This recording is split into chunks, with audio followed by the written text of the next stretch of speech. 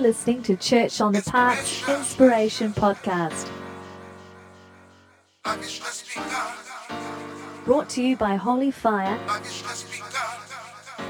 and broadcasting from the heart of Brisbane City, Australia.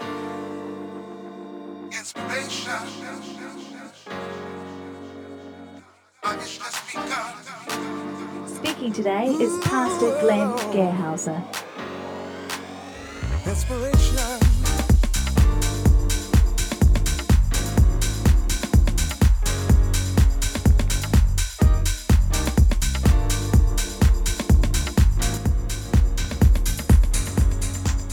Turn to Matthew 1:18 through 24. I'm going to be reading the Christmas story before we start, and then I'm going to lead you in prayer. That's what I said. I'm going to lead you in a prayer. So if you put your hands on your hearts and say this with me with conviction. Dear Jesus, speak to my heart and change my life. Amen. So today we're celebrating Christmas. This is our last service for the year, and we're going to be reading here Matthew 1:18 through 25, and I'm going to teach you a couple Hebrew words as we do this, but it's going to be short. This is just a short introduction to our interactive message where we're going to be making these wreaths together. So this is how the birth of Jesus the Messiah came about. This is how the birth of Jesus the Messiah came about. His mother Mary was pledged to be married to Joseph, but before they came together, she was found to be pregnant through the Holy Spirit. Because Joseph, her husband, was faithful to the law and yet did not want to expose her to public disgrace, he had in mind to divorce her quietly. But after he had considered this, an angel of the Lord appeared to him in a dream and said, Joseph, son of David, do not be afraid to take Mary home as your wife, because what is conceived in her is from the Holy Spirit. She will give birth to a son, and you are to give him the name Jesus. Let's all say that, Jesus. And here's what Jesus means, because he will save his people from their sins. It means to save, salvation, because he will save his people from their sins. And that's why the name of Jesus is so important and so powerful. He is the Savior, and he saves us from our sins. Verse 22, all this took place to fulfill what the Lord had said through the prophet. The virgin will conceive and give birth to a son, and they will call him Emmanuel, which means, again, the meaning of these names are important, which means God with us. So let's all say Emmanuel. Emmanuel. And that means God with us. Say that, God with us. We'll come back to that in a second. So verse 24, when Joseph woke up, he did what the angel of the Lord had commanded him and took Mary home as his wife. But he did not consummate their marriage until she gave birth to a son, and he gave him the name Jesus. Amen. There is a verse that's quoted there, and that's in verse 23. This comes from the Isaiah, and it comes around 700 years, anywhere from 600 to 700 years before Jesus was born. And it says, it's a prophecy. The virgin will conceive and give birth to a son. The virgin will conceive and give birth to a son, and they will call him Emmanuel. Now, Emmanuel, what is this name, Emmanuel? And again, what does it mean? Emmanuel is from the Hebrew. That's where it originally comes from. And I'm going to teach you how to say it in Hebrew. And in Hebrew, it's actually two words. And the second word is El. And that's the easiest to pronounce. So everybody say El. And does anybody remember what El means? Those who are in Bible school, El means God. So that's the second word. The first word is Imanu. So say E, then emphasize the man, nu. So ooh is at the end. So I think I goofed it up a little bit. Imanu. Imanu. So you want to emphasize the ma. So Imanu. So let's try it again. Imanu. And we'll try it again. Imanu. All right, now we're getting better. I'm getting better too. Imanu. Im means with, and the u sound is the us. So in the Hebrew, it's with us, and then el, God. So let's say that again. Imanu, el. Imanu, el. And of course, we say Emmanuel. But here you get the roots of it, where the word comes from. It means with us, God, God with us. We would say God with us. And how was God with us? Well, he came from heaven to the earth. He came from heaven to earth, and he was born a baby. He became flesh and blood, and he walked around among people. He lived his life here. He touched them. He healed them. He delivered them from demons, from affliction. He suffered, died, and was buried, and he rose again.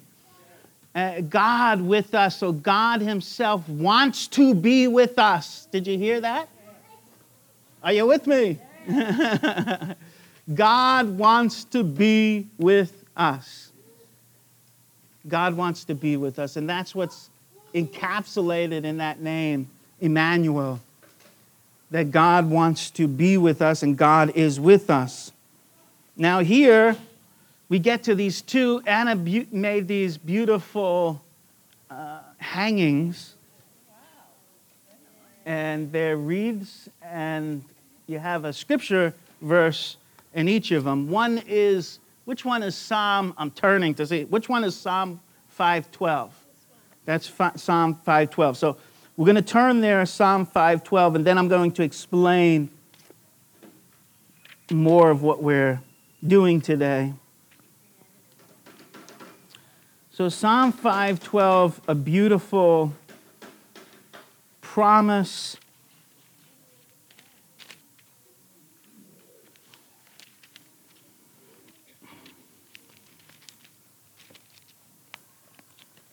Surely, Lord, you bless the righteous.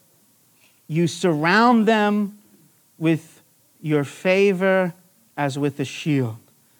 Now, here it's saying the Lord blesses the righteous, but then it says you surround them with your favor as with a shield.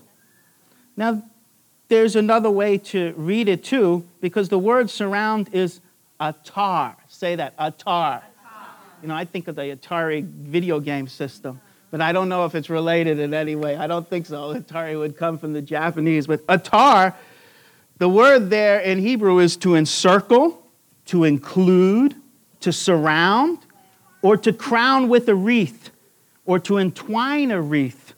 So the idea is the Lord is like a crown on our heads, that he surrounds us and crowns us. The idea is we're included in him. And so it's a very beautiful word. Surely, Lord, you bless the righteous. It could be said, you crown them like a wreath. Your favor crowns them like a wreath, shielding them. So there's different ways that it could be read, but the idea is God surrounding us, and wreaths, as we know, a wreath, as we know, is a circle. And there's another verse, and that's the other one over here, Psalm 103. So go over to Psalm 103, verse 1 through 5. Psalm 103.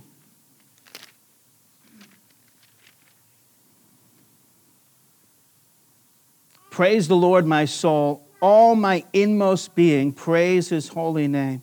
Praise the Lord, my soul, and forget not all his benefits, who forgives all your sins and heals all your diseases, who redeems your life from the pit and crowns you. Guess what word that is? It's that Hebrew word atar. Say that again, atar. Who redeems your life from the pit and crowns you with love and compassion. So it's like the Lord's putting this wreath, this beautiful wreath on your head. He's crowning you with what? What is it? What is he crowning us with? Love and compassion. Say that with me. Love and compassion. And then it goes on to say, who satisfies your desires with good things, so that your youth is renewed like the eagles. I know it's the end of the year, right? Do you need your youth renewed? Usually at this time, Anna and I are quite tired, but we want to give the Lord our best. And I was so blessed by our church coming early, some of you coming early and helping. And it was a real blessing that we were working together as a family. And thank God that He promises to renew our youth like the eagles. Now, one more verse here, and that's Zechariah 6:11. You can turn there to Zechariah 6:11 if you can find it. It's a little bit more difficult to find. But if you can't find it, it's just one verse. I'm going to read this. And the title of this section is A Crown for Joshua. And we find this word atar or atara in the original text. So Zechariah 6:11, take the silver and gold. Oh, first he says, I need to go back a little bit, 6:9. The word of the Lord came to me, take silver and gold from the exiles. Take silver and gold from the exiles Hadai, Tobijah, and Jediah, who have arrived from Babylon. Go the same day to the house of Josiah, son of Zephaniah. Take the silver and gold and make a crown. Here again is this wreath-like crown. Make a crown and set it on the head of the high priest Joshua, son of Jozadak. And it goes on. Wow, verse 12. Tell him, this is what the Lord Almighty says. Here is the man whose name is the branch, and he will branch out from his place and build the temple of the Lord. It is he who will build the temple of the Lord, and he will be clothed with majesty and will sit and rule on his throne. Now, this Josiah here, who is a high priest, is a type of Jesus. He's symbolic of Jesus. He was building a physical house. Jesus is building us as his spiritual house. And then, what did I say? Oh, Josiah. Sorry, I mean Joshua. So I correct myself. Thank you for my editor on the fly, Anna. It's Joshua, not Josiah. Joshua. And that's why I need my youth renewed like the eagles. No. And set it on the head of the high priest Joshua. So Joshua here, the high priest Joshua, is a type of Jesus.